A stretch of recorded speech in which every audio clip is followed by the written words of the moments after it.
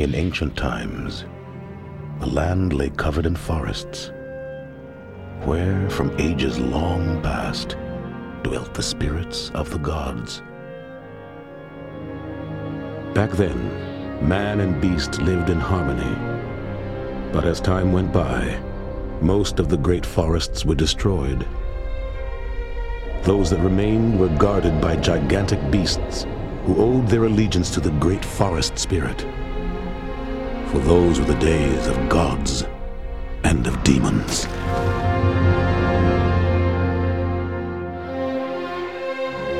Welcome to Now Playing Podcast's review of Princess Mononoke.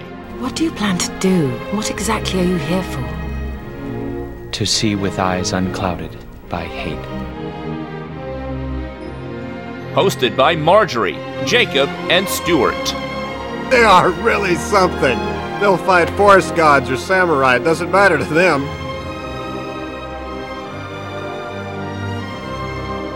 This podcast contains detailed plot spoilers and harsh language. Listener discretion is advised. Even if every one of us dies, it will be a battle the humans will never forget. Today we're discussing Princess Mononoke, starring Billy Crudup, Minnie Driver, Claire Danes, and Billy Bob Thornton. Directed by Hayao Miyazaki. I'm Marjorie, and I'm going to show you how to kill a god. Stuart in L.A. You may be fighting, Marjorie, because I am the nameless god of rage and hate. But you can call me Jacob. So here we are in a realm that, well, we do it every now and then. It's not totally unprecedented, but an animated film. Hear it Now Playing. Yeah, but Stuart, you've often talked about Akira and how you like Japanimation. Here we are with a Japanese film, a Studio Ghibli film. Yes. Hayao Miyazaki, often referred to here in this country anyway, as the Walt Disney of Japan. Not so much because his style is like Walt Disney, but because his movies are as popular in Japan as Walt Disney movies are here in America. And this was the movie that was supposed to break him in with Western audiences. They bet big on Princess Mononoke that this would be a phenomenon here in the States. I saw this in movie theaters, guys. Wow, I remember this coming over. I remember my dad making a big deal of it. He's like, you gotta check this out. It's a cartoon, but it's so adult and violent. And he used that. He's like, this is like the Walt Disney of Japan. And I remember trying to watch it, and I watched 10 minutes of it. I'm like, okay, moving on. And then I ended up in college working with some people that really were into anime. And, I never got into tentacle porn, but I checked out Trigun, and I was into Cowboy Bebop. And then they started talking about Miyazaki, and I'm like, okay, maybe I'll give these a chance again, because they were talking so highly of this, and I think Spirited Away may have been out by that time. But this Princess Mononoke is the first Miyazaki film I did sit down and watch. And this is actually my first feature-length anime movie I've seen. Wow. Yeah, I've never seen an anime movie. When I was younger, I did love Speed Racer, so I kind of am used to the style, and this reminded me very much of Speed Racer with the eyes and the styles. They move a little more in this one. There's facial expression on these characters, but yes, there are stylistic things that define Japanese animation. I can see a correlation. And occasionally I do see anime stuff at the conventions I go to, but I've never actually sat down and watched an anime movie, so this was a big new experience for me. You know what? My gateway drug was early. I think I was in 7th or 8th grade, and Akira was the one that broke for me. And I do like anime. I do go back every now and then. I had a friend at one point that sort of tipped me off on the big ones to see, so I had an education. I saw the ones you were supposed to see in the original language. Miyazaki, I did come to late. I don't think that I saw any of his work until maybe Kiki's Delivery Service was the first one that I saw. And I didn't continue to watch his films because, to me, that one was very childlike. It felt like something that was made for younger audiences. And what I liked about Japanese animation is that they could be violent and adult and sophisticated. And so I just dismissed Hayao Miyazaki's work as being too juvenile. And then I went to the movie theater and saw this movie and realized, this is not for kids. Yeah, you must have seen a bootleg of Kiki's Delivery Service. I think all of his stuff is available in the U.S. now, but I remember going to, there's these stores that specialize in Japanese goods, and they'd always they were just the Japanese version. You had to speak Japanese. There's no English subtitles. But if you wanted to get the Miyazaki, the Studio Ghibli films, I kind of equate the two, but not every Studio Ghibli film is done by Miyazaki.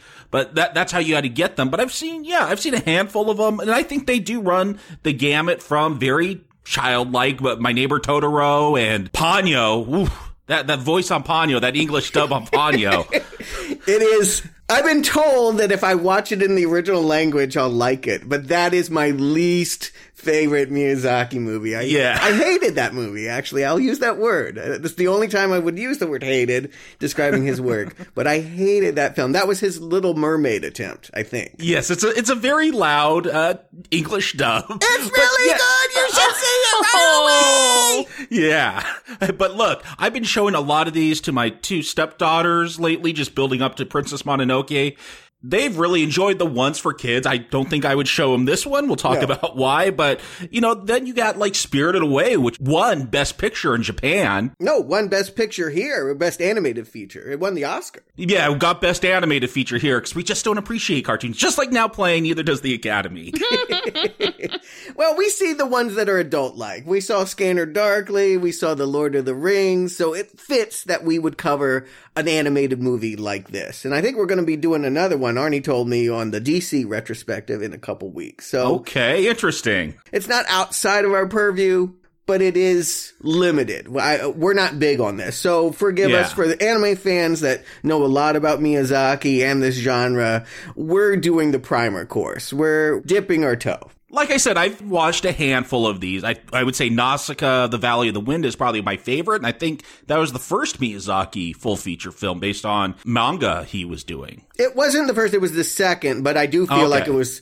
Right, that's right. He did Lupin the Third, which was also based on a manga. Yeah, and Castle of... I forget about that one. He had been working, just to give a little bit of history, he had been working in sort of a Japanese animation factory, doing other people's stuff for a long time, drawing manga on the side. And then, he co-founded Studio Ghibli in the late 70s. And that's when we started to see movies that you could describe as his work, as opposed to his stuff that he helped draw. I do feel like Nausicaa was one of his mangas that it was a personal project to bring that to the screen. And very similar, I've got to say, if there's anything else in his repertoire like Princess Mononoke, I'd say that would be the one. Yeah, I saw a lot of similarities while I was watching this one now. Definitely. Environmental themes, a magical girl. It does feel like a warm-up. That's a lot of his films. I mean, we should say, unlike Disney, it's funny that he's compared to Disney, because Disney, they got their princesses. Miyazaki, females are often the stars of his show, but they are very tough. They're warriors.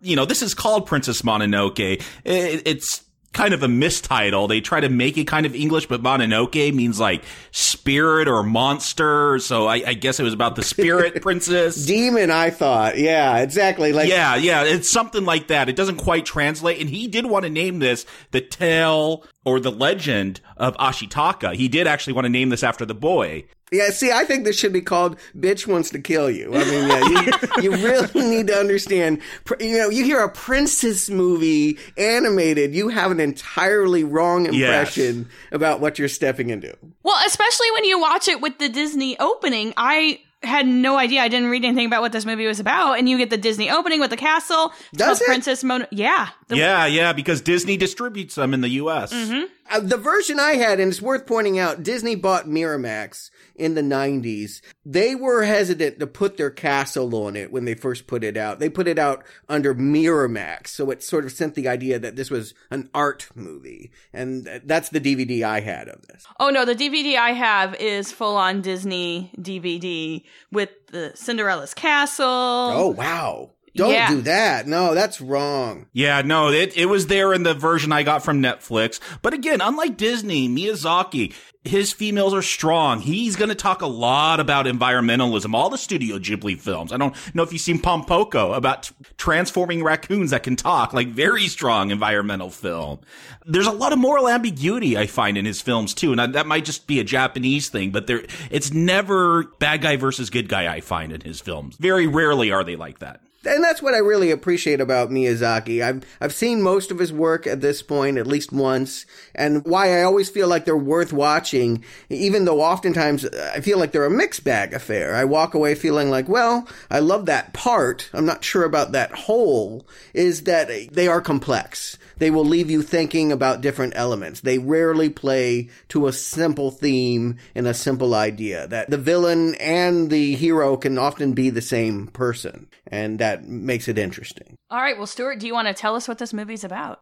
Princess Mononoke is set in medieval Japan, a time when the country was still predominantly covered in forests, and legend foretold of gods and spirits residing alongside tribes of animals and humans. Though the landscape is beautiful, a disease is spreading throughout the ecosystem that could wipe out everything. Prince Ashitaka, voiced by Billy Crudup, first becomes aware of this plague when he slays a demon terrorizing his village. The beast, its body covered in a wriggling mass of phantom snakes, was originally a giant boar who became possessed by evil after being shot with an iron bullet. Before it dies, the boar spreads its infection to Ashitaka's arm, leaving the prince with supernatural strength that will slowly kill him unless someone lifts the curse. Ashitaka travels west to seek purification from the Great Forest Spirit, a deity who walks as a human-faced elk by day, but in the moonlight enlarges into a translucent giant called the Nightwalker. Does this make sense? I feel like when I'm reciting this plot, this sounds absolutely crazy. It sounds like a fever dream.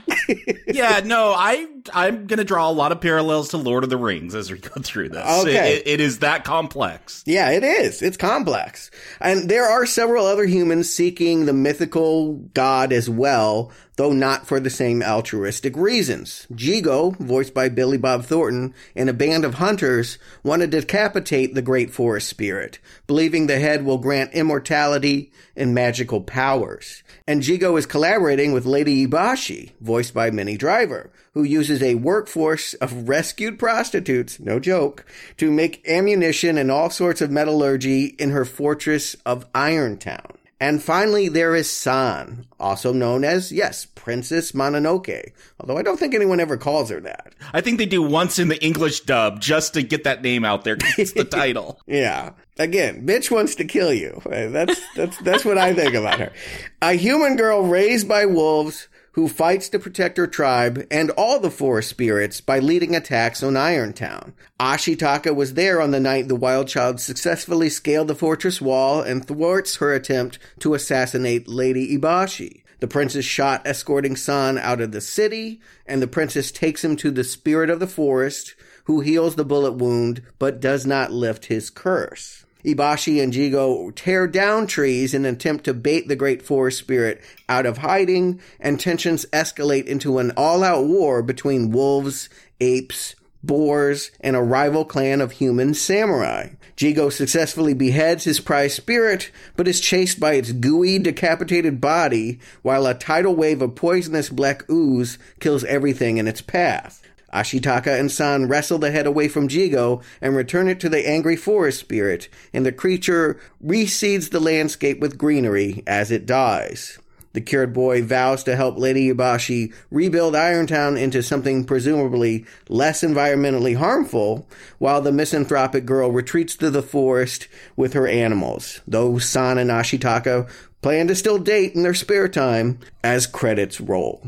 I have to say bravo on that summary. As I'm watching this, I'm like, how are you going to describe the forest god, like melting and covering the land, and this boar covered in these weird demon anime porn tentacles? Like, you know, the trick is you leave a lot of stuff out. There are so many characters and complications between them that I'm just like, we'll talk about it when we get into the movie. I cannot put it into this plot summary. This is the basic plot. Basically, you have an all-out war between animals, nature, and man. But then you have man versus man as a subset of that. Exactly. Yes. It was very confusing trying to figure out, okay, who am I even supposed to be rooting for other than the forest? And it's important to point out, too, here, this is a real time period. This is not some fantasy world. This is not outer space. This is Japan as it was between the 1300s and the 1500s. It's known as the Muromachi period. If you know Japanese history, and I really don't,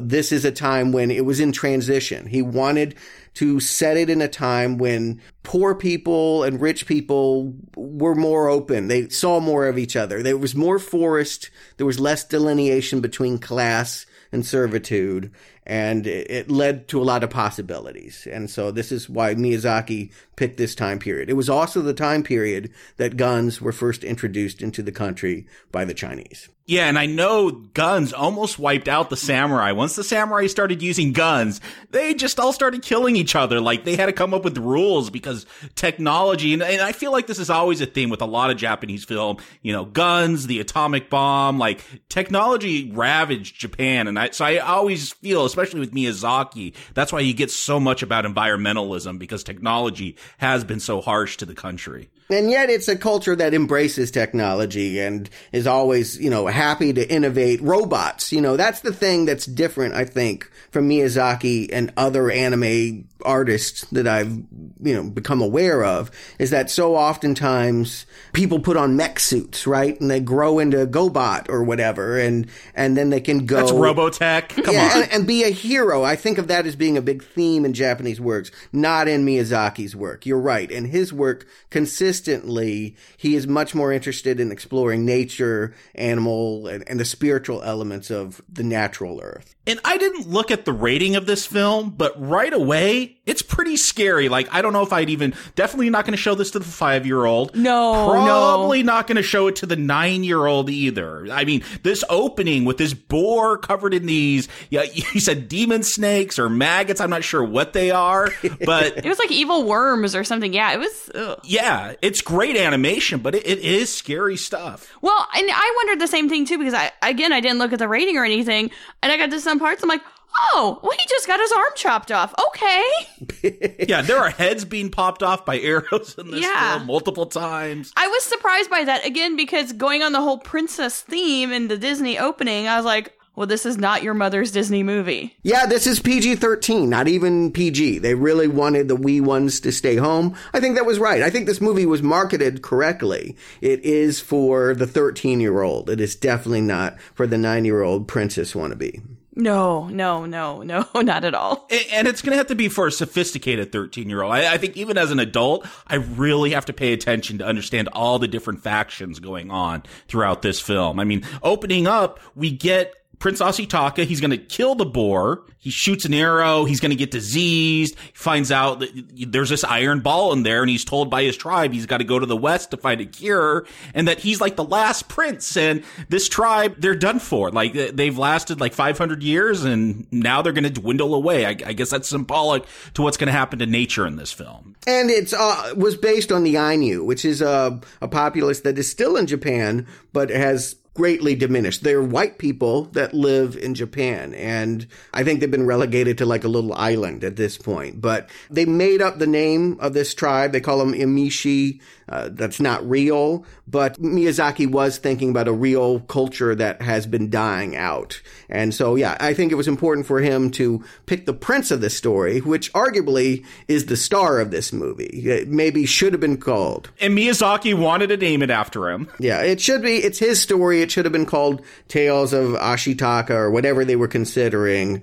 But yeah, he represents the last of a dying breed that himself infected. That I love this sequence too. It's one of my favorites. It's one of the ones I remembered about this movie. I'm like, I don't remember much about Mononoke other than there's this like boar covered in snakes that bust through a wall, and yeah, you got he's chasing it on horse, firing arrows, and yeah, it's just a great way to grab you. Not even on a horse. He's on an elk. It's a red elk named Yakul, who's his friend. They're very close. Yes. I like the idea that he's infected, and that on one hand, it gives him great power. I think this is a way of thinking about technology, and I think it's the way Miyazaki thinks about technology. On one hand, you can do so much more with it. He'll have great strength. He'll be able to lift things and move things that he wasn't able to before. But every time he does it, he's sending that poison further and further into his bloodstream. He is literally killing himself every time he applies this technology. Yeah, and that's why the tribe, they're like, no, you got to get out of here. And I love the moment, and this might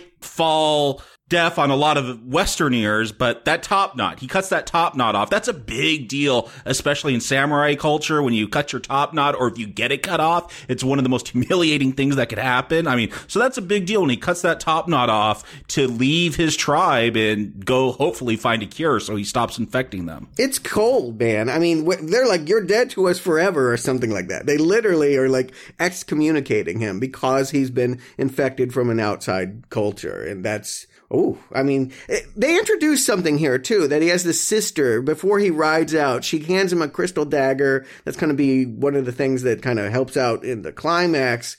But I thought she would play a big part. I thought at some point he would reconnect with his own tribe. But actually, Nope. This will be the last time he'll ever see this sister or any of these people. Yeah, I kind of wondered if maybe I was missing something, because that was the end of that.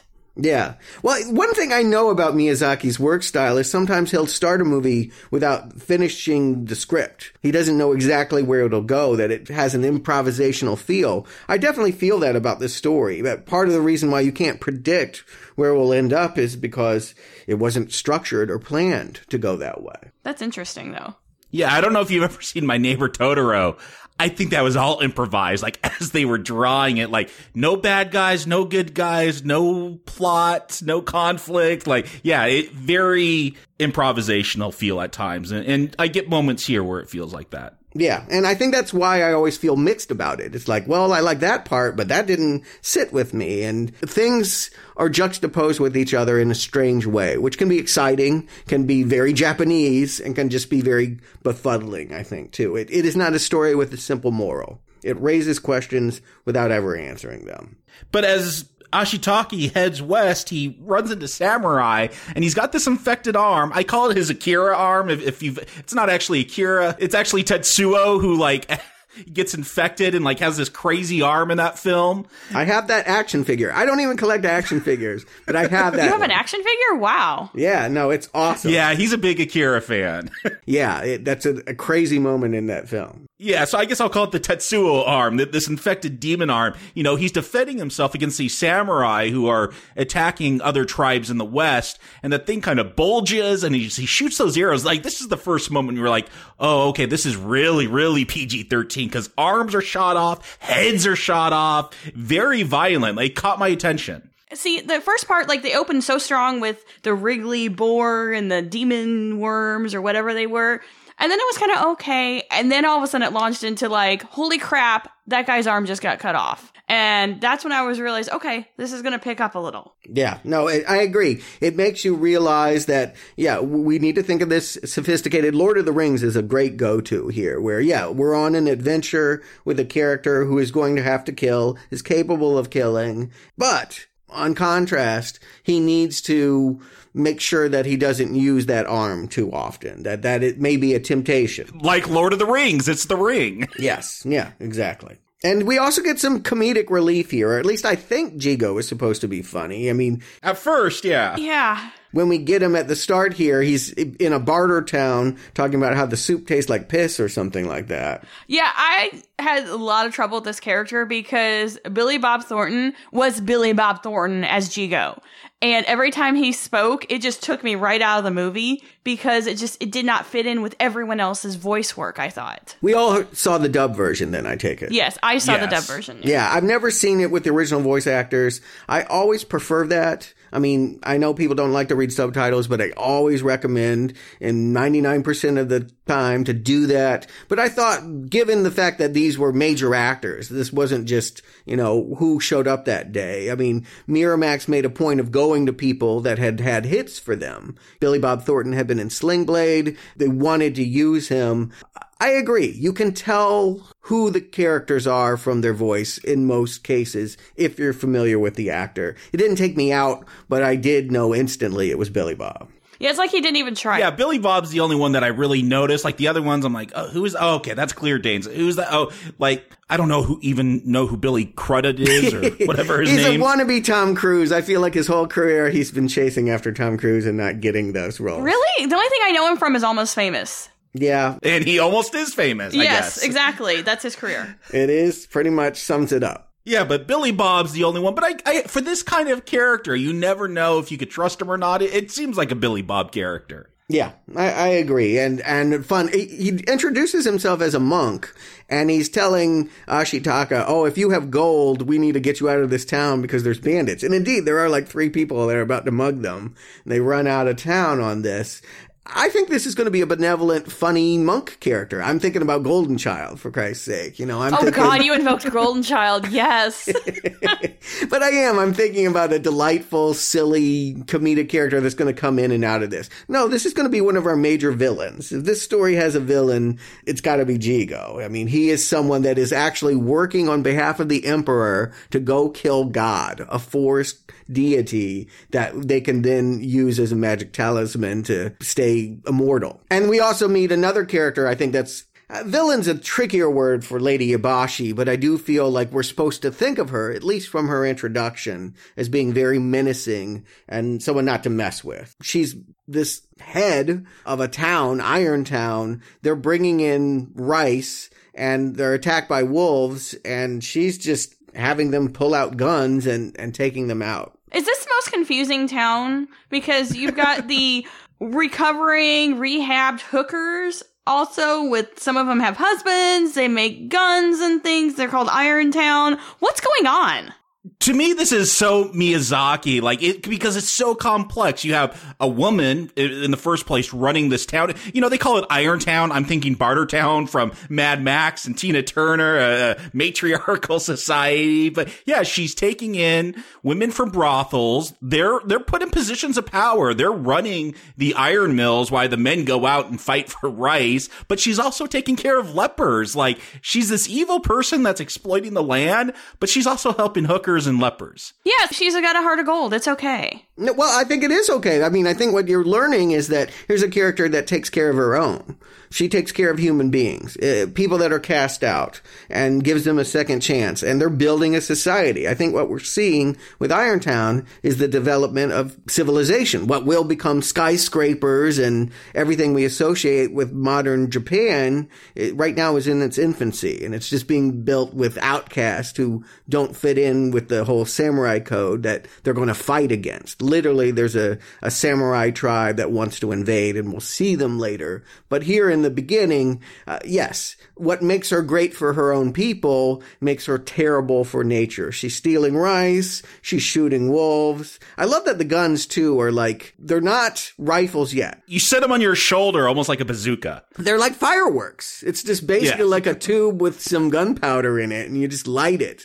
And it feels like shooting sparklers at these wolves. But she does have rifles. That's her secret she's going to share later. She'll have better aim. But right here, we get a pretty exciting scene in which they're attacked by wolves. Did you think the wolves were going to be the good guys or the bad guys? I actually thought they're going to be good guys because animals usually aren't bad in animation. Mm-hmm. So I wasn't expecting the wolves to be the bad guys. I figured that Lady Ibashi was going to be the bad guy, and she kind of was. In a way, but... Kind of. Everyone's kind of in this film. Yeah, I mean, there's a lot of gray areas with a lot of this. I mean, you've got your recovered hookers in here making bawdy jokes about being able to do what they want and not have to service a man. They all want to bang Ashitaka. They're all turned on by him. Oh, yeah. I mean, that's why I'm like, whoa, this movie's really getting interesting now.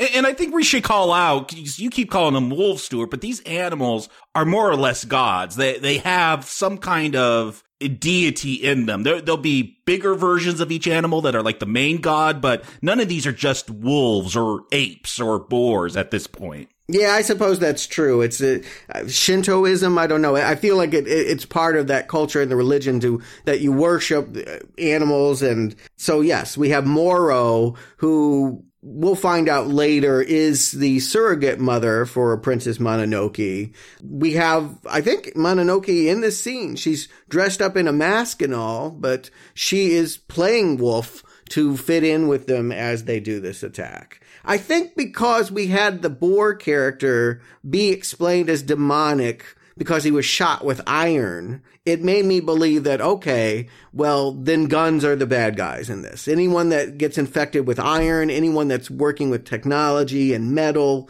they must be the bad guys, and they're turning nature into demons. And so, to me, in the beginning at least, I thought this was going to be a simple setup of, we have to stop Irontown in order to have harmony. That's kind of what I was thinking, and I really think when San showed up, that's when the movie really took off, just going full force for the rest of the movie. We see San and the wolves attack Lady Eboshi and the other soldiers as they're trying to bring back rice. And to me, it gets even more confusing because Ashitaka, who's traveling with them, goes, I think he's going to side with San at this point. This is when he decides to take up the fight of ecology. No, he's going to go down into the forest, which is very dangerous, to save a couple of survivors that fell down the cliff. Yeah, it's worth pointing out Lady Eboshi leaves men behind. She's like, oh, well, they're probably dead. Let's go on. They fell off the mountainside. I thought they were dead. Even when I'm seeing them in the river, I'm thinking, yeah, they're dead.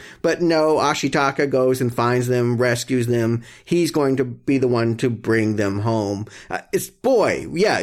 Princess Mononoke, it is not your typical boy meets girl cute moment. I mean, her face is covered in blood when they first see each other. She's pretty badass. Yeah, what is she doing? She's gnawing out the bullet? Yeah, she's sucking the iron out of her mother. That the mother got shot, Moro, voiced by Gillian Anderson. And yeah, spitting out blood and iron, wow, what an introduction. Yeah, I'm scared of you. Even that mask that she wears, it's not your typical Disney princess crown. It's this very tribal mask that she'll put on when she goes into battle. It's dehumanizing. We never think of her as a person when she's wearing it. But here in the forest, I get a little Princess Bride here. You know, if you've seen the Princess Bride, the characters go through this forest that supposedly no one could ever get through. And that's how this forest is described. No humans have ever survived. And in there, we meet these like weird little ghosts with rotating heads, and they click, and they're kind of cute, but they're also kind of frightening. I thought they were adorable too, and they kind of make this clack, clack, clack, clack, clack, clack, clack sound. It's the only thing from this movie I've seen toys of, but I've actually seen these on display in various novelty shops here in LA. Okay, that explains a lot, because I thought it looked familiar, like a toy I had seen. I'm like, oh, I just must be blending things together in my head. But yeah, they definitely have a marketability to them. If your wee one needed to latch onto an Ewok or a droid, this is the best it's going to get. Yeah, Kodamas, they're good luck charms. They're basically tree spirits that I think they could make it go either way for this team. That Ashitaka is literally carrying a man on his back. He's given his elk to another injured man whose arm he's put in a splint. They're trying to make it to Irontown. I think the Kodamas could just let them die, but instead just sort of guide them, just sort of lead the path to Irontown, even though they don't really want Irontown to flourish. I think they respect Ashitaka's humanity in wanting to help one of his own. I think that's what helps him. Well, and Ashitaka helps everybody. I mean, he seems to have a heart, I guess is what it's saying, and a moral compass, whereas everyone else is just like, I'm going to kill this group and there's nothing you can do about it. And he seems to want to help everybody. Yeah, everyone has taken a side in this film. Eboshi, even San, the princess of this film, she's hardcore on the animal side, but it's Ashitaka who's going to be trying to mend all the relationships between all these factions. He must be a middle child. I think it's his perspective that he's infected. He just sees disease and wants a cure. And he recognizes that the cure to all of this animosity is harmony, peace. I mean, I think he has a line later, at least in the English translation, where he's like, I just want peace. Yeah, that's where he's coming from. He doesn't really want one side to win. Because he's human doesn't mean that he really is that impressed with Irontown. I don't get the sense that he is. And when he finally makes it back to Irontown, you know, this is when he learns about all the different goings on, the prostitutes, the lepers.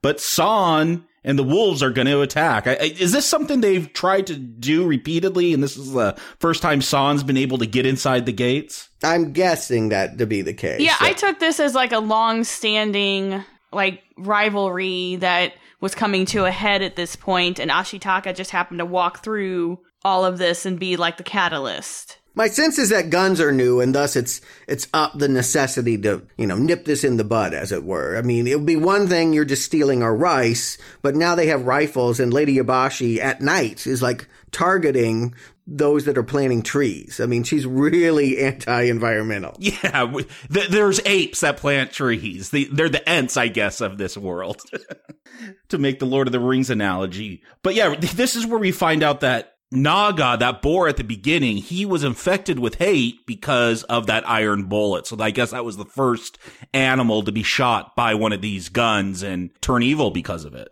Right. And so San and the wolves attack. I love the animation. Like the way San is running, it's something about the way they make her legs move. It's very quickly, but it's also very rigid as she runs along the rooftops. It really makes her feel like a warrior. See, I felt the way they animated that, I thought she was very animalistic in her movements.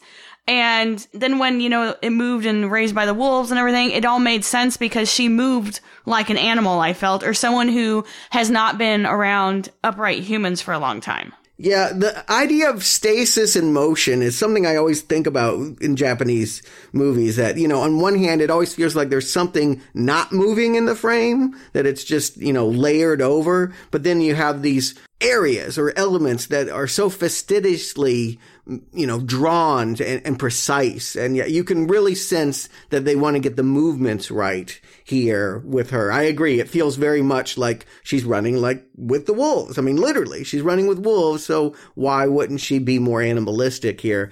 I do think that this is another great sequence for Miyazaki where the movie really comes alive, is her break-in and attempted assassination of Lady Yabashi. What's really scary, though, is Ashitaka. He's trying to play both sides, and he sees that San's in danger and trying to save her. But San gets shot in the face by Lady Eboshi. Like, she puts an iron bullet right into that mask, and that is a scary moment for me. Yeah, well, she shoots her in the mask. It's worth saying it doesn't actually pierce her skull or anything. No, it doesn't damage her face, but that mask shattered. Yes, very frightening. Actually, Ashitaka is the one that gets shot here. I'm not sure. I guess when you advocate peace, you get caught in the middle, and he literally does here. You can't play all the sides and expect not for one of the sides to get pissed. Yeah, he tries to play both sides, and San and Eboshi are fighting each other, and he knocks him out and takes San, and he's walking away. One of the former brothel workers puts a bullet right through his gut. Pretty tough stuff here. And this is also a repeated image of that snake phantom stuff, that he actually shows off his arm. And I think that's what we're supposed to understand, is that anytime you get shot with a bullet and live, it's going to leave an anger. I mean, I think that this is the visual representation of resentment and anger caused by the gun violence. And I don't know that this movie is anti-gun so much as it is anti-machine, anti-technology.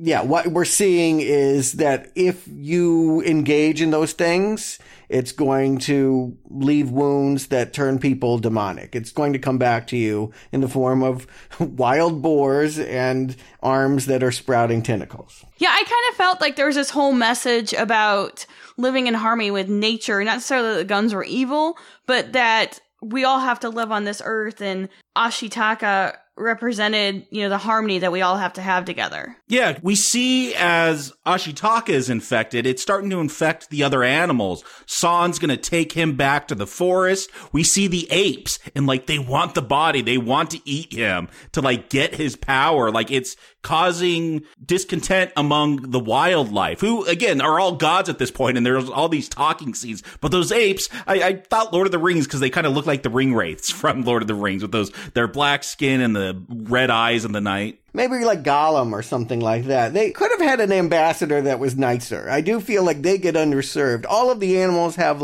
one head god that's voiced by an actor we've heard of, who sort of, helps us at least understand their point of view. But the apes, I guess we saw them plant trees, so that was their nice moment. But I do get the sense that, they're a little bit scarier here. But if there's a creature that really can bring them together, it's the Great Forest Spirit. It's literally drawn as a human head on an animal body with plant antlers. I mean, what can heal everything is this god that everyone wants. Yeah, literally as he walks, like plants are growing from underneath his feet. I don't know if it's supposed to be a Jesus metaphor, but he's walking on water at one point. Yeah, and I felt this was all very... I loved the effect of it with the human head on the elk and everything. And it reminded me of Native American tales of forest animals and spirit animals. And, you know, you have all these different spirit animals responsible for different things. And that's what it reminded me of, which is now even more interesting because I'm finding out from you guys about how this is, you know, from this time period. So it's kind of interesting. Here's a concept I still haven't figured it out. All right, so we have the great forest god. I would just call him God. He's the creator of all things in this world, but he has a dualism. By day, he seems benevolent, right? But at night, he grows taller, he gets kind of translucent and gooey, and is he dangerous? If you encountered him, it's said at one point, Jigo sees him, the hunter, and others say it's a sin to look at him. My sense is that if you encounter him at the night, you will get Old Testament. If you encounter him in the day, you get New Testament. Maybe that's why no humans ever made it through the forest. They try to go through at night and they encounter the Night Walker. It could just be a symbol for how scary night is at times. I mean, if you've ever been in the forest in the middle of the night, it's freaking scary. And it could just be a remnant of some sort of fable or tale that this is why the night was scary to people. Let me ask you this, though. Is he a monster at this point? Is he different? Is he a different being? Because he basically is going to save Ashitaka's life. That basically, as the elk version of himself, he's going to, I don't know, dribble on him or give him a kiss or something, suck out the bullet wound. He doesn't take the curse away, but he does heal the bullet shot that he was dying from. Would he not have done that as the Great Night Stalker? I think his purpose as the Night Walker is more to protect the forest, and during the day when he's the elk with the human face, it's more about growing the forest and fixing it and reseeding. And yeah, that's why he has to be in that elk form to help cure Ashitaka. I don't know. We never see him attack humans. When the humans do show up at night, Jigo and a couple of others, they're dressed up as bears. So we don't know what he does. It never tells us what the Night Walker would do. And maybe we're just supposed to figure it out and make up our own thing about it, too. Sure. I mean, I guess that's all I can do, but it was a concept I would have liked more fully fleshed out. I would have liked to have known what he was capable of in one form that he wasn't in another, because they make such a big deal about the fact that he's different at night and day. And in fact, I think he's vulnerable during that transition. When they finally cut off his head, it'll be because he's in between those states. But yes, Jigo is here. He is with his hunters. I do love these guys. Again, I'm laughing. Even though they're villainous, even though they're just out there bloodthirsty, trying to, bag a god here. The fact that they're dressed up as bears and later they'll be dressed up in boar outfits. I do think there's just something kind of comical about them always. I think it's funny when they're dressed up as bears. It reminds me of Mario in his raccoon suit. But when they dress up as those boars, it is scary. But this is where we meet the boars, too, the boar tribe. Akoto, Keith David. I like the boars. And have you ever seen a wild boar in the wild? They're not that big. No? Are they? But they're freaking scary. No, I know. When I lived in New Zealand and I was in the rural areas, you had to be careful of wild boars because they would attack. We have them down in Arkansas here and in southern Missouri, and they're scary looking. They're mean, and yeah, they're stuff of nightmares. See, I'm only familiar with them from horror movies. There was a movie called Razorback where there was a giant one that I think it was Australian. I thought you were going to say you only knew them from Lion King, where they're friendly. Oh, God, that's right. There's that. Believe me, that is not my go-to for anything. But you're right. There is some Pumbaa or whatever, the Timon, and I do not know Disney characters. But yes, you're right. Either. That is not what I think about. I think about the 80s horror movie in which the giant Australian razorback is trying to eat people. Now, see, for me, this is where this movie, I was totally enthralled at this point when Morrow and Akoto showed up, and I loved it at this point, and I loved what happens all the way to the end.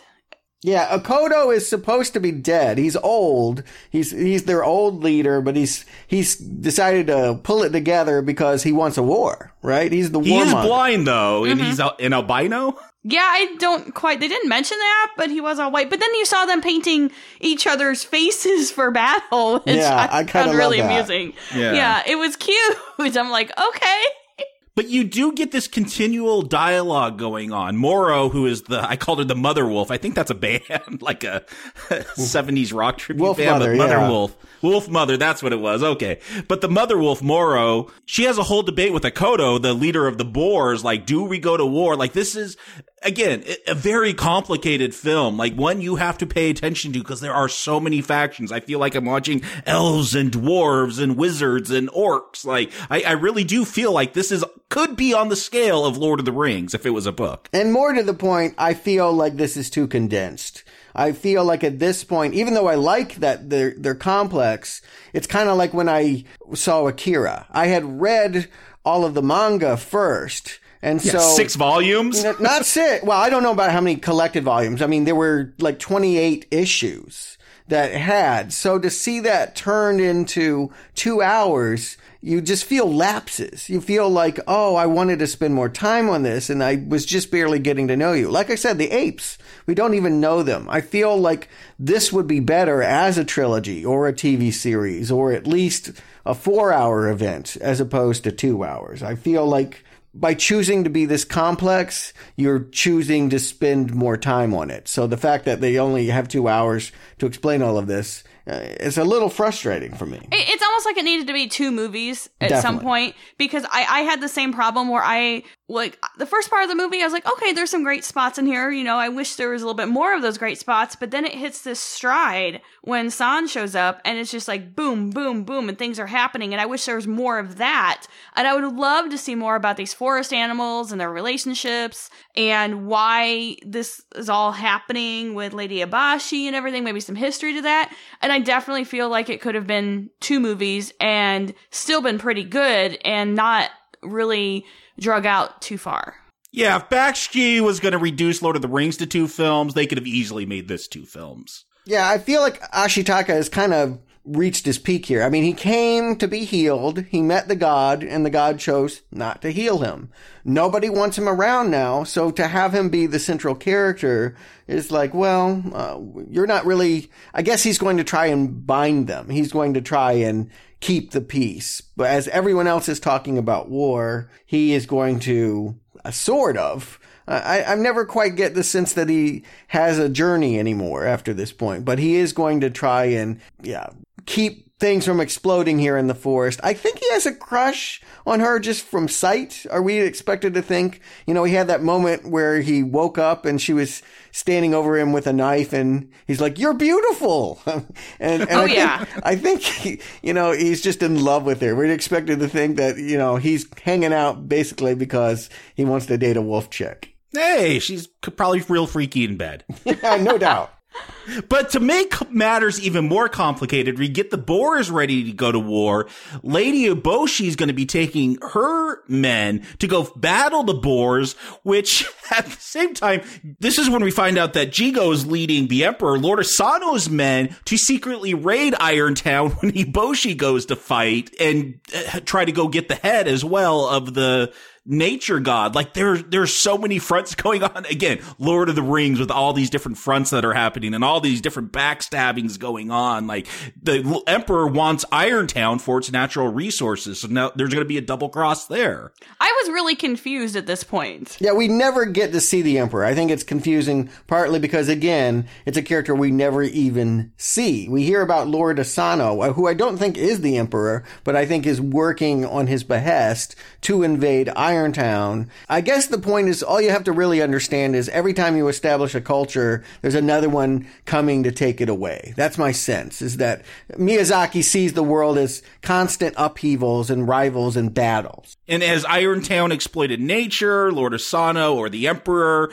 they want to exploit Irontown. Yeah, it makes it interesting. Again, can't this be another movie? I mean, my God, to suddenly throw this in here with only half an hour remaining feels like a disservice to the complexity. Yeah, and I just wanted to see more of the animals because I really thought they were interesting.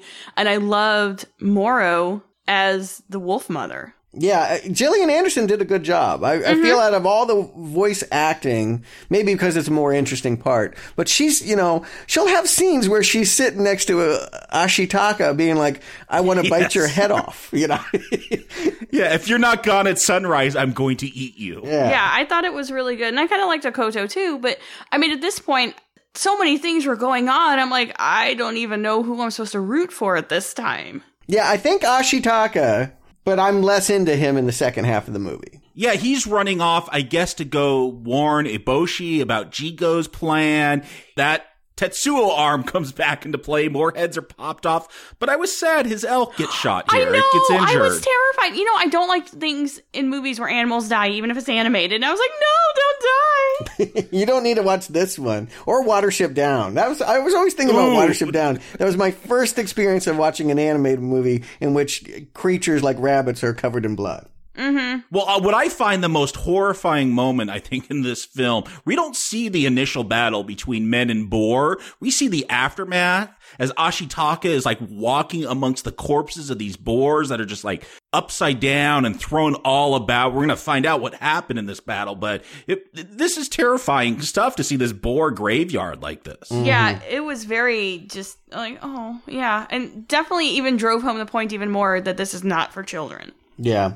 But then we are starting to see collaboration, and I guess it is Ashitaka that first tries to lift one of these corpses off of a wolf that's trapped underneath, and that then we have suddenly men from Irontown willing to help out as well. And they resisted at first. Remember the guy tried to kill him? Well, one guy, yes. One guy tried to kill him, and then they killed him, and then helped Ashitaka get the wolf out. Yeah, there's still Lord Asano's men were there controlling the men of Irontown. Again, very confusing. They had poison darts, but the men of Irontown turn against Asano's men. We find out that Asano's men had planted landmines and just tossed grenades down onto the boars and onto the men from Irontown that were fighting. They were casualties just like the boars. They were war fodder just like the boars. Mm-hmm. I do get the sense that the real evil, the only thing that Miyazaki is comfortable really classifying purely on evil terms, is this emperor, which is maybe why he doesn't show him. He doesn't have any kind of human quality at all. Other people do his work, and by sending these samurai, everyone is being harmed. It's only causing the problem further. I thought they were telling us bullets from guns are what cause nature to revolt. But in truth, it's much more complicated than that. And that becomes evident in this second half, that it is much more about Japan maybe losing its soul when it became under an emperor's control. I mean, even the apes are going to warn it's not animal or human that's going to ruin the forest. It's going to be something else entirely in between the two. I feel like the message is, in this very ambiguous film, if you could say there's a message, it's something about hate and reacting to what's going on instead of looking for creative solutions and trying to find harmony. It's hate that tries to totally destroy one side. Whatever side that's on, you could be on the side of nature, but if you're going to try to destroy the side of technology, that's just as bad as what technology is doing to the forest. Rage consumes, and I think we see that so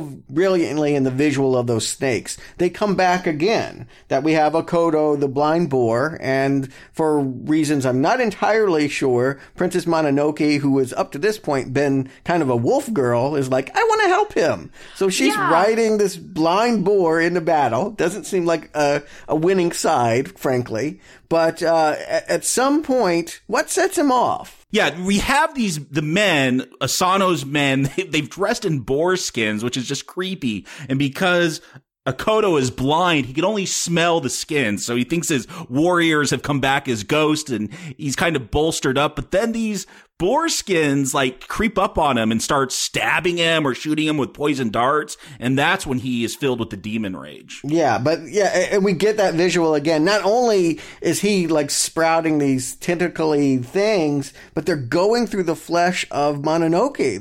That San is like, because she's riding him and touching him, they're like busting through her hand and she's getting infected. I think the message is such an inflammation will consume everything. That anger is a disease that is communicable. Yeah, and she's always been on the side of nature. She's never liked the humans, even though she is. When we find out her backstory is very simple, like she was a baby with her parents, and her parents were doing something to destroy the forest, and Mora showed up, and the parents got so scared they dropped the baby and ran away, and so Mora just raised San as her own. Shouldn't we have had a little bit more? I feel like I wanted those parents to be characters here later. Like, I wanted that loop closed.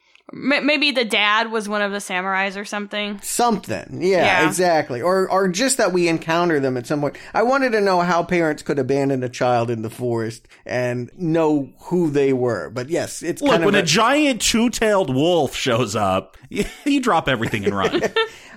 You call the forest ranger. I mean, you go back. I mean, the idea that they completely abandoned her and that the wolf Moro actually took sympathy, even though hates humans, could see this as just a child. And so raised her to hate her own kind, really. I mean, she is a human that hates human beings. And see, I ended up with a lot of questions like, how did she learn how to speak if she was abandoned as a small child?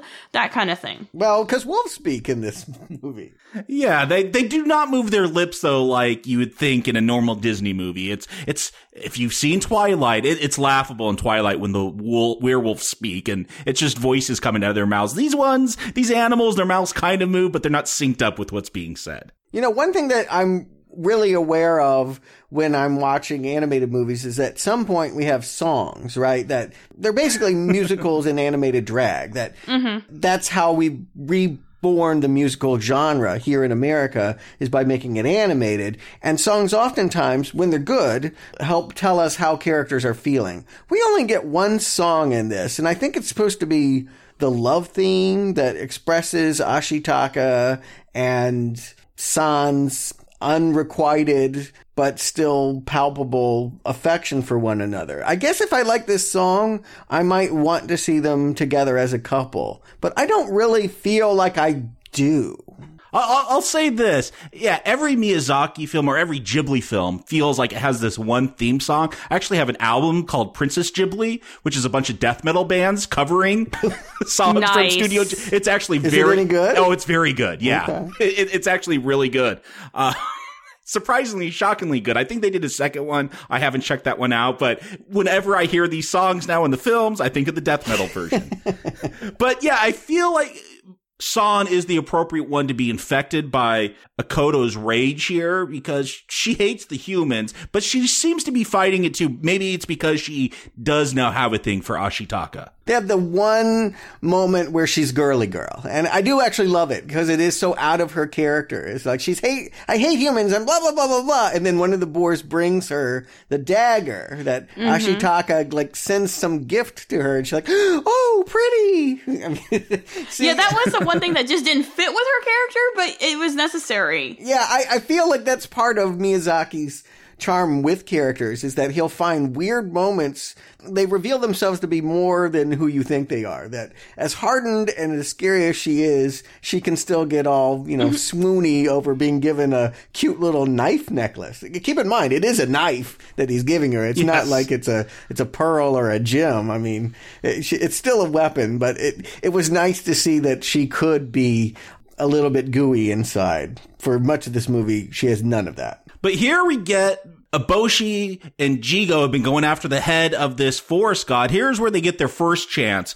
Akoto is brought to this island where Akitasha was also healed, and we see the forest god in the elk form with human face start to approach, walking on the water. And I gotta say, that is chilling when you see that bullet. Lady Eboshi shoots a bullet right through the neck of that forest god, and it's just the way it's just front two legs start to sink into the water and how like its expression doesn't change at all as it's shot and then rises back up. It's a great moment. It tells you this is a powerful deity. The human face is frightening and jarring. That thing has scared me from the get-go. Just the human it's face. It's the human face. They're like opossums. And it doesn't speak. I mean, you think when you meet God, he's going to have something to say to you. You'll have questions. You'll have a dialogue. Nothing. This guy is Buddha. I mean, a blank face, not saying nothing to you about anything. And so you don't really know where he's coming from. Is he coming to kill you? I mean, he walked up to Moro and to Akodo and they just dropped dead. I mean, like main character is suddenly just killed just in his presence. So there is real power to his presence. And the fact that Eboshi is able to take him out here, yeah, you really do wonder what's going to happen. And I do remember this, too. That was the other thing I remembered from my theatrical viewing is like, there's a really freaky scene with Billy Bob Thornton running away with a severed head in a box while this monster is coming after him. Yes. Oh my god, and how they animated him with his big Jim Blossom nose and the big wart on his head, and then he talks like Billy Bob Thornton and he's running around with a severed head of this thing is just downright disturbing. It really is. Yeah, the way they get the head is it's nightfall, so it starts turning into the Nightwalker, and as that neck stretches, I guess it's more vulnerable as it transforms, and they're able to shoot it again and get that head. It's worth pointing out that Moro, although she goes out pretty easily, she does get one bite in there. I think she takes out Eboshi's arm or something, like... Yeah, her head is like loose. It's just her head, and it comes like swirling in and like bites her arm off. That did remind me of a pivotal character in Nausicaa in the Valley of the Wind, who's also missing an arm. It really reminded me of that point. But yeah, it's just that head is like just moving around, and she's like, "I told you, I get you." It was so random. We were not thinking about the wolves at this point with a headless monster growing in front of us, but all of a sudden, the severed wolf head jumps up and bites off a lady's arm. I'm like, whoa, this movie, someone says, what a revolting spectacle, and I agree. This thing is really crazy amazing in its climax. Yeah, that just didn't expect that to happen whatsoever because they did a very good job where you forgot about it completely. Yeah. And what's so sad is when the Akudama, those little white ghosts, they just start falling from the trees. They're dead because the forest god has been killed. Yeah, it would be the equivalent of watching Jiminy Cricket get like swatted and smashed at the climax of Pinocchio. I mean, the cute Kodama are falling dead from the trees. And I mean, I get the forest is going to die, but did they really have to kill the mascot? I mean, this is brutal. Yeah, they were super cute, and that was really sad. And I think of anything I would want, now that I know that vaguely similar toy that I've been seeing is actually this, I'm like, oh, now I think I need one. Mm-hmm. And they're super cute, and I'm sorry they died. Yeah, I agree. They are a great, cute way of thinking about this movie, but this movie is not cute for the rest of it. We have a giant monster, headless, I should point out, chasing people, destroying everything in its path. Plus, I think, is it its blood? There's just ooze all of a That's sudden. how I take it. Yeah, that's how I was waiting to see if you're going to try to describe this in the plot summary, because I don't know. Like, I guess is its blood? Is it expanding? It becomes the blob. It just starts covering the land and killing anything it touches. Mm-hmm. One of the underserved characters, I think, is Toki. It's voiced by Jada Pinkett Smith. She's one of the prostitutes in Irontown. She has a whole subplot where she's been trying to keep the samurai from invading, and she has this kind of good-for-nothing husband that was wounded, and she also has a crush on Ashitaka. Did you get the sense she should have been a bigger part of this climax here? We see her briefly. Ashitaka comes back to tell her and the other whores to get in the water and to escape the flow of ooze, but I kind of wanted her to do more. Honestly, the whores all blended together for me. Oh, no, the main one stuck out to me. Yeah, Toki had a moment. She was in it enough to make you wish she was in it more here at the end. Ashitaka, he saves Eboshi, Lady Eboshi, again, with that moral ambiguity. This is the lady who's killed a god, and he's still willing to save her and then go to Irontown and save everyone there. Tell him to, get into that water. I guess that's the one place the blood can't destroy him. Mm-hmm. Yeah, for some reason, I something about, I didn't like the Irontown necessarily, but I wasn't enthralled with any of the other than their backstory, but I had trouble, like, I guess she wasn't wearing enough of an outfit for me to realize, okay, it's that one. And she kept talking. I thought it was different ones. Yeah, well, there were different ones, but because Ashitaka rescued her husband, she just had lots of moments with him and the husband. She was featured more. All the girls wanted Ashitaka. I mean, they even had a very suggestive scene where they're jumping up and down on the bellows, and it's a simulated intercourse. Yes. I mean, it's up and down, up and down. I'm like, I can't believe how adult this movie is, but yeah. Yeah. They're like, you're going to have to be really strong to keep going for a long time. Yeah, I mean, it's not even like double entendre. I mean, it's barely overt. innuendo here. Miyazaki has no problems, and Japanese culture has no problems using animation to speak to adults. And I think for someone here in America, that's always a little weird because we always think of it primarily being for the audience of a child. It's a different culture. Yeah. Yeah. And one I really appreciate. Again, I always do try and find the good ones. You know, I don't see everything, but when one gets hype, I do usually go find that anime and try to watch it. But the climax sort of fixes itself. I do feel like this ending is not very satisfying in the way that it all resolves because basically they just grab a head and give it back to the headless body. Yeah, Jigo's locked the head up in an iron box. I guess this came out after 7. I'm not sure.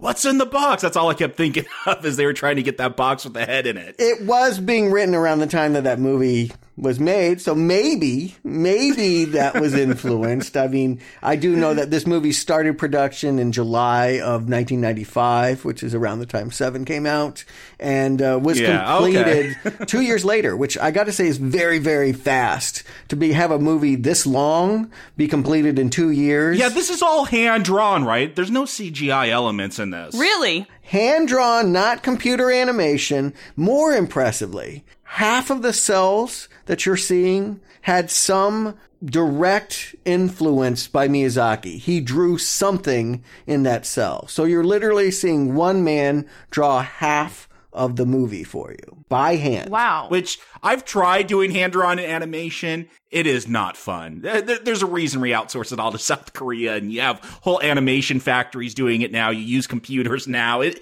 is not a fun art. And Miyazaki would come around if you see Spirited Away, if you see some of the later ones. Yes. He did eventually bring in computers, but only sort of to assist. They're still largely hand-drawn affairs. But the whole point, I guess, with Ashitaka trying to get the head is they got to get it before sunrise, because then the Nightwalker will transform back into the elk and won't have a head and die. Yeah, again, I'm always confused by that transition thing, but I guess the point is that, yes, if he comes back into being an elk without his head, then the god will be dead, and Jigo will be the new god, or at least he seems to think so. He wants to give it to the Emperor, or maybe he'll keep it for himself. Maybe he's going to backstab the Emperor. Yeah, that's what I think. Yeah, he says he's got this letter from the Emperor, but my sense is that he's doing it all for him. He has a really funny line towards the end where everybody wants everything, but I might actually get it. I thought that was a good line. It's like, oh yeah, exactly. I mean, it is kind of true. We all want the world, but this is tempting for him. If he can just bide the next few minutes of dawn, he could control everything. And what's weird is they dropped this line, and I don't know if this is in the Japanese version. They did this just to try to, I don't know why they drop it, but they're like, human hands must return the head. I don't know. There's no wolves, there's no boars, there's no apes at this point trying to get the head. And wasn't everyone human at the same, right there? I mean, am I missing something? Because I kind of thought that too. I'm like, wait a second. I don't understand, because everyone at that moment in that scene is human. Well, I'm thinking a lot of the animals are dead. I mean, with the forest dying, my sense is maybe this is wrong. I mean, I think it is supposed to be thought of as a three-prong affair, that animals, humans, and nature are three distinct things. But my sense is if you kill the forest, you're killing the animals first, that humans can live in their Iron Town a little bit longer. So I don't think there's any animals to help. Yeah, well, that's why it's such a weird line, but Ashitaka and San both offer up the head, and they're covered in those demon marks. Like, there is a question, are they going to turn into demons? Is this going to cost them their life as they return this head to the nature god? Mononoke got infected when she was riding that boar, right? I mean, she's as covered in those scabs as Ashitaka is. And yeah, it's spread throughout his body now. It's not just the arm. It's everywhere. They're really a perfect couple. They look exactly alike. But does the god die anyway? He gets his head and falls, and everything turns green. Is the nature god dead? That is the ambiguity of the ending. And they have that debate. I mean, Ashitaka is like, he is not dead. He is everywhere. And I think San's like, no, he's dead. I hate humans. They killed him. Yeah, I mean, we've seen Irontown. It's turned back into what I am guessing what it looked like before it was turned into Irontown. It's all green again.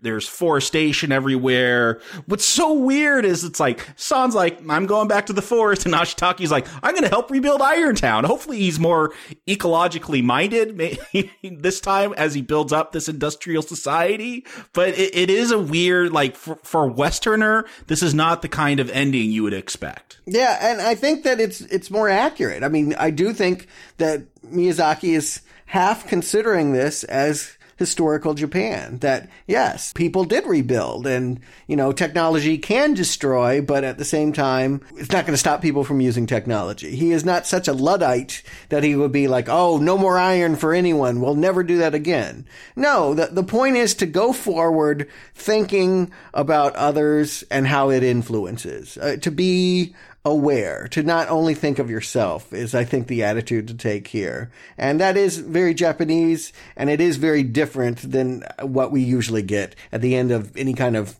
ecological message here in the West. Usually we're told it's all your fault, stop using these things, go live in the trees. That's not how this concludes, not in my mind. This is saying that there's a place for iron and mechanization and civilization as long as it considers the creatures in the forest. I'm not a Buddhist. I've read a little bit on Buddhism, but I think there is this sense of harmony and trying to find balance among all these different things. And we'll even see one of those little forest ghosts does return right at the end. There's just one hint that maybe the god lived, or maybe it will slowly return as humans find balance between industrialization and the environment. Were there any big environmental things going on when this movie was made at all? No, it's a theme throughout his works. If you all his stuff has this. If you went 10 years before, you would have seen a movie very, very similar to this, Nausicaa. Again, what's so curious about Miyazaki is that normally I think of in Japanese works that nature is harmonious. And here what he's done is, I mean, boars and apes and wolves and all, they're fighting, they're bloody. I mean, that he sees this very much as a war, I think makes it distinct. Okay. It's just interesting, you know, coming from someone who's doesn't know his work and kind of things like that. And it's all very, this is, like I said before, it's a very Native American harmonious kind of theme. Even Ponyo, I guess we're recommending the Japanese dub for that one. I mean, that's even a very strong environmental thing with environmentalism going too far and the ocean flooding the world. I mean, it's something that's in almost every one of it. There's some interaction with nature. And balance is the way to think about it, is that he's not going to weigh in on one side being the victor over the other. You have to have them in equal measure, or there is going to be war. And I loved at the end the realization of the Irontown guy in the boat marveling at the flowers growing in the forest. Yeah, so much of the shots, we haven't really focused. I mentioned a few moments, but there's so much beauty in this movie. Just the way that they'll take time to just watch a dewdrop or something fall. There are moments that feel very poetic. And even though sometimes the animation can feel stiff and maybe the story can leave you astray, I always feel like these moments pop up that will impress everyone. I was really impressed with the animation, and now even more so that you guys told me it was hand-drawn and he actually took part in it. Because Personally, because it's, looking at it, some of it I'm like, holy crap, that's really good animation. And, you know, knowing when the movie came out, I'm like, okay. And it had such movement. And I wonder if there's just like an element to the hand-drawn that you can't get. Definitely, I think there is. There's something special about hand-drawn animation, and I think if you go back, Marjorie, and watch his earlier films where they're all hand-drawn, you're not going to get Speed Racer. It's going to feel different. Mm-hmm. Yeah, and actually, to be honest, you guys, because I did enjoy this movie, and there's a lot of different elements to it, and even though it does have some flaws, I was when you search for it, one of the things that comes up is one of his early works is the Nausicaa. Yeah, my favorite one of his, yeah. Yeah, and I've kind of like read the description of them, like, oh, maybe I need to like watch that one rainy day or something and kind of just check it out. I actually got it from Netflix after watching this because I wanted to watch it again. Ah, okay. Well, let's wrap up with this one, and then we can talk about, where to go next with Miyazaki. Okay. Jacob Stewart, do you recommend Princess Mononoke? Jacob? Yeah, I think it's obvious. I've spoken pretty highly of this film. I don't think it's a perfect film. What I would say is it's so condensed and so complicated. There's so many fronts going on here. When I say Lord of the Rings, I really do feel that way. Like Peter Jackson took 3 films, and that could even get confusing watching that. Having all these different fronts with animals, with the Emperor, with Irontown, all this stuff going on, you have to be paying attention. And I remember that was probably why the first time I just turned it off. I didn't know it was going to require so much of me to really get what was going on in this film. But it's also another reason I probably watch it with the English dub is because normally I always go for whatever the original language is. I want to hear it in the original language, but there is so much going on in this film. I want to really be able to keep up with it, but beautiful animation. I love the story. I do love this Eastern harmonious message that Miyazaki is trying to tell, where no, it's not all about radical environmentalism. No, it's not that we could just rape the earth for its resources. We got to find some kind of balance, and he's not going to give us that answer. That is up to us. He doesn't know the answer. That's what I'm guessing. But that's something we as a human race need to figure out. And so this is not for your little children. Your teenagers might like the action bits. I don't know if they'll fully get what's going on. But as an adult cartoon, not in a pornographic way, but as a cartoon meant for an adult audience, it really works. And yeah, it's a strong recommend. Stuart? There's only one Miyazaki movie that I really love, that I love, I adore, start to finish, and it's Spirited Away. I think that is the perfect Miyazaki movie, for me anyway. On all his other films, there are aspects that I love, and there are things that I struggle with. And my struggle in this one is that the scope becomes too big for the running time that we have. That I feel like just as I'm getting invested in this world, it kind of wraps up very tidily, and not entirely satisfyingly. I mean, I feel like by saying that we need balance, he's also avoiding how we can achieve that. And admittedly, we don't know. It's fair to say, but in drama, you owe answers. And I do feel like my challenge with this is that the relationship we're told is going to bring that balance is the least interesting thing about it. I mean, Princess Mononoke and Ashitaka, whether they get together or not, their love is not warming my heart. It's, as Marjorie has pointed out, the thrill here is the animals. Like, much more than the human characters, it's seeing the animal characters, the fighting, the mysticism of all of it. That scope is great. And I do feel like there are sequences here that everyone's going to love. That said, this movie did bomb in American theaters, and I do think there's going to be a large portion of Americans that are just going to go, I didn't get it. And, there are parts of this that I didn't totally get, but I always think that the parts are worth seeking out here, even if you may not love this movie in total. And I don't think I did. I liked that I saw it. I liked it for its greatest moments. And I do think, if you like sophisticated animation, there's really nothing else like it. Even in Miyazaki's work, I think this movie is distinct, and it's a solid recommend. And I had a completely different experience. This is my first full-length anime feature, and I think this has opened my eyes to a brand new genre. So I really enjoyed the experience of this, the intricacy of the story, even though it got a little convoluted at times. I feel like I now have to go back and maybe watch it 1 or 2 more times just to get the full experience. And now that I know a lot more from you two guys about the history of the director and of these movies in general, I feel like I can really expand on what I've experienced so far and what I enjoyed about it, and maybe even check out some of his earlier works to expand on that as well. I really loved the animal faction of this, and I loved how it was animals that could talk and had thoughts, but it wasn't all cutesy and stuff like Disney-like, even though this was a Disney movie. I liked Ashitaki. I feel that he was very confusing, though, but he was kind of good, and he was the constant in the story and kept it moving, and everyone else was just coming in and out of his world. I do think it needed to be 2 movies because it was a lot of stuff going on, and there's so much involved. But I recommend this movie, especially if you've never seen an anime movie. I think this might be a good place to start, and I'm likely to check out some more now because of this movie. It's great to hear that. I was actually worried for you, Marjorie. I was like, I don't know how she's going to take this. This is a weird one to come in. To me, I don't know that I would start here just because it is so extreme in the things that it does. I mean, for me, Akira is always a great place to start.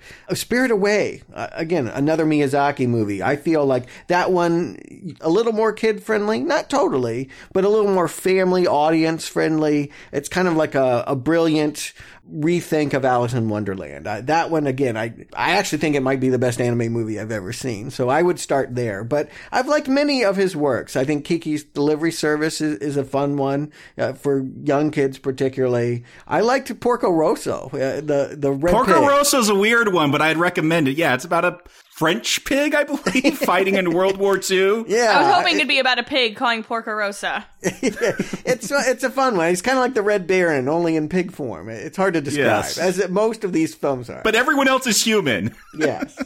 The later ones after Spirited Away, I haven't been as drawn to. I can say that. Yeah, I'll say, again, Nausicaa, The Valley of the Wind. That's, again, probably my favorite.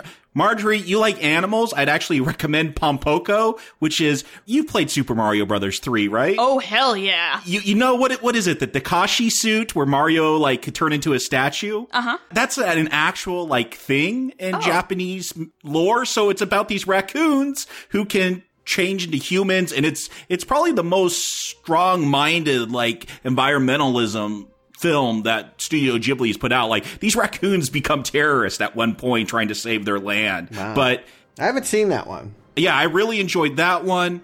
Yeah, some of the stuff that has come after, The Secret Life of Arrietty, it probably skews a little younger. Ponyo, definitely for little kids. My Neighbor Totoro, which people praise that film, but it really is for 5-year-olds. That was an early one, too. Yes, that is an earlier one, but it's beautiful animation, though. If you want to see just some beautiful animation, check out My Neighbor Totoro. Okay. Yeah, I mean, I'm definitely going to check out some of these, and I noticed that Netflix has a huge anime section on it. None of these are on there, I believe. Oh, well, of course. Not for instant, anyway. Yeah, I may have to get the disc thing again. I'd say you can't go wrong as long as you don't pick Ponyo. Don't start with Ponyo. Do not start with Ponyo. Okay. Or Tales of Earthsea. That is the one that I've seen that I did not like at all. And I believe that was his son directing that one. Yeah, apparently that is part of the behind-the-scenes scandal, is that the son is ready for Miyazaki to retire. Miyazaki says he's going to retire after every film. After Princess Mononoke, I'm going to retire. After Spirited Away, I'm going to retire. The man keeps working. Even now in his 70s, he just finished a movie a couple years ago. He claims he's retired now. We'll see if that holds. But the son is ready to, take over, and I think there might be a little battle in between father and son over who has control of Studio Ghibli. Well, thank you, Jacob and Stuart, for opening my eyes to a new experience and discussing this with me, and especially thank you to Paul Freeland. He's the one that made you watch it. He is, and I thank him for it because he introduced me to a new style of movies that I've previously just been yeah, that's not for me. And we thank him for helping us fund Now Underrated, our book that will be coming out. I know we're all busy writing on it. It's to the editor. It's in different stages of production at this point, but we're excited for everyone that helped us and funded it to get a copy. Hear, hear. It has been quite a journey, and it is because of people like Paul that have donated and helped us continue to find movies that are underrated. So we're glad to have done this one for you. If you need a little more fantasy with Claire Danes in your life, we're going to do that for you too. We're going to get back to DC comic book movies. We're going to build up to that new Superman-Batman face-off that's coming out in a little over a month. And we're going to start by going to Stardust, which apparently is a Neil Gaiman comic book that became a Claire Danes movie. Kind of. It came out in comic book form, but it's written in prose. That is very interesting. But it is Matthew Vaughn. I think it's the one Matthew Vaughn film where you haven't gotten to, or at least the one comic book Matthew Vaughn film we haven't done. That's true. He did X-Men and Kingsman, and now we'll see how he does in the fantasy realm. I hear it's a little like Princess Bride. I don't know what to expect, but I'll be reading the book and watching the movie and prepared to talk about it next week. Well, thank you guys for discussing Princess Mononoke with me, and we better get back to writing about that book.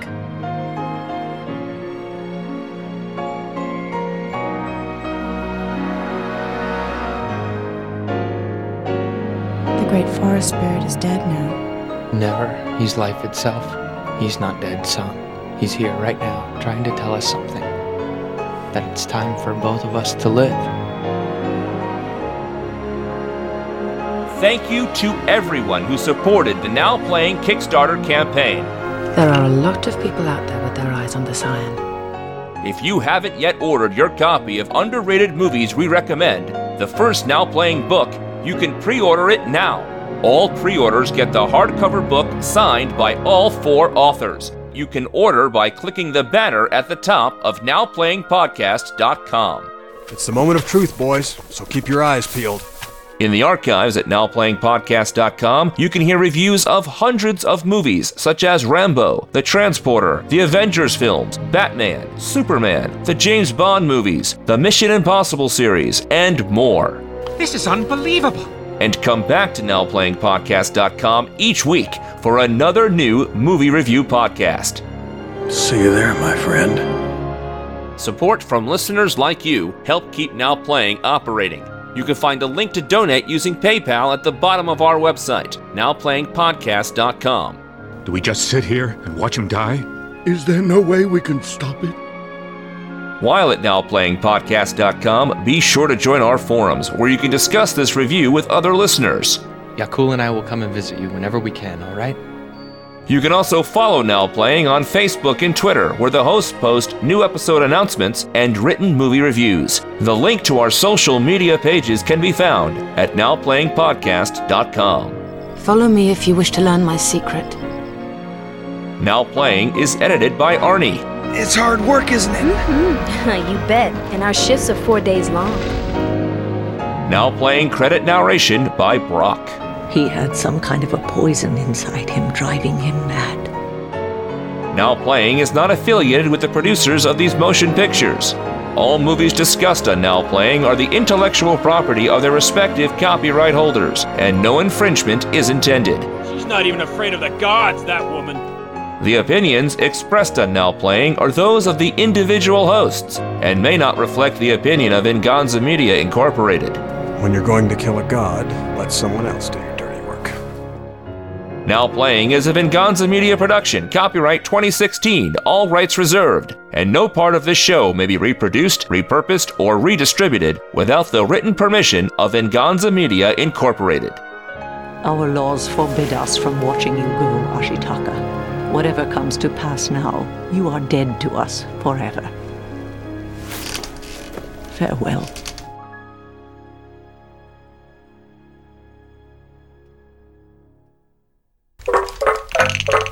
David Keith. You got to mention David Keith. That's Arnie's favorite.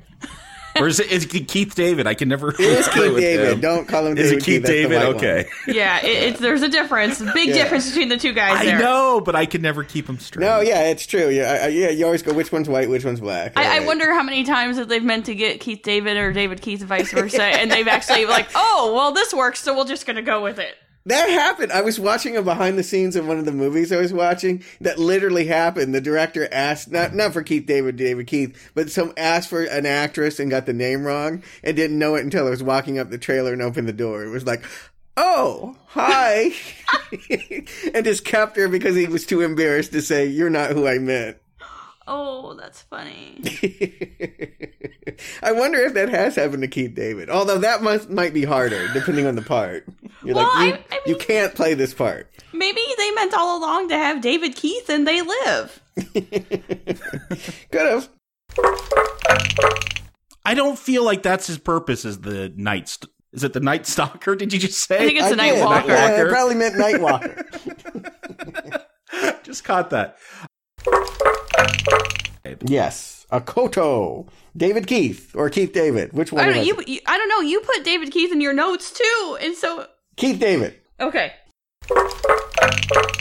Arnie, Margaret. What did Arnie think? Get him in on here. Arnie hadn't had coffee when he watched this.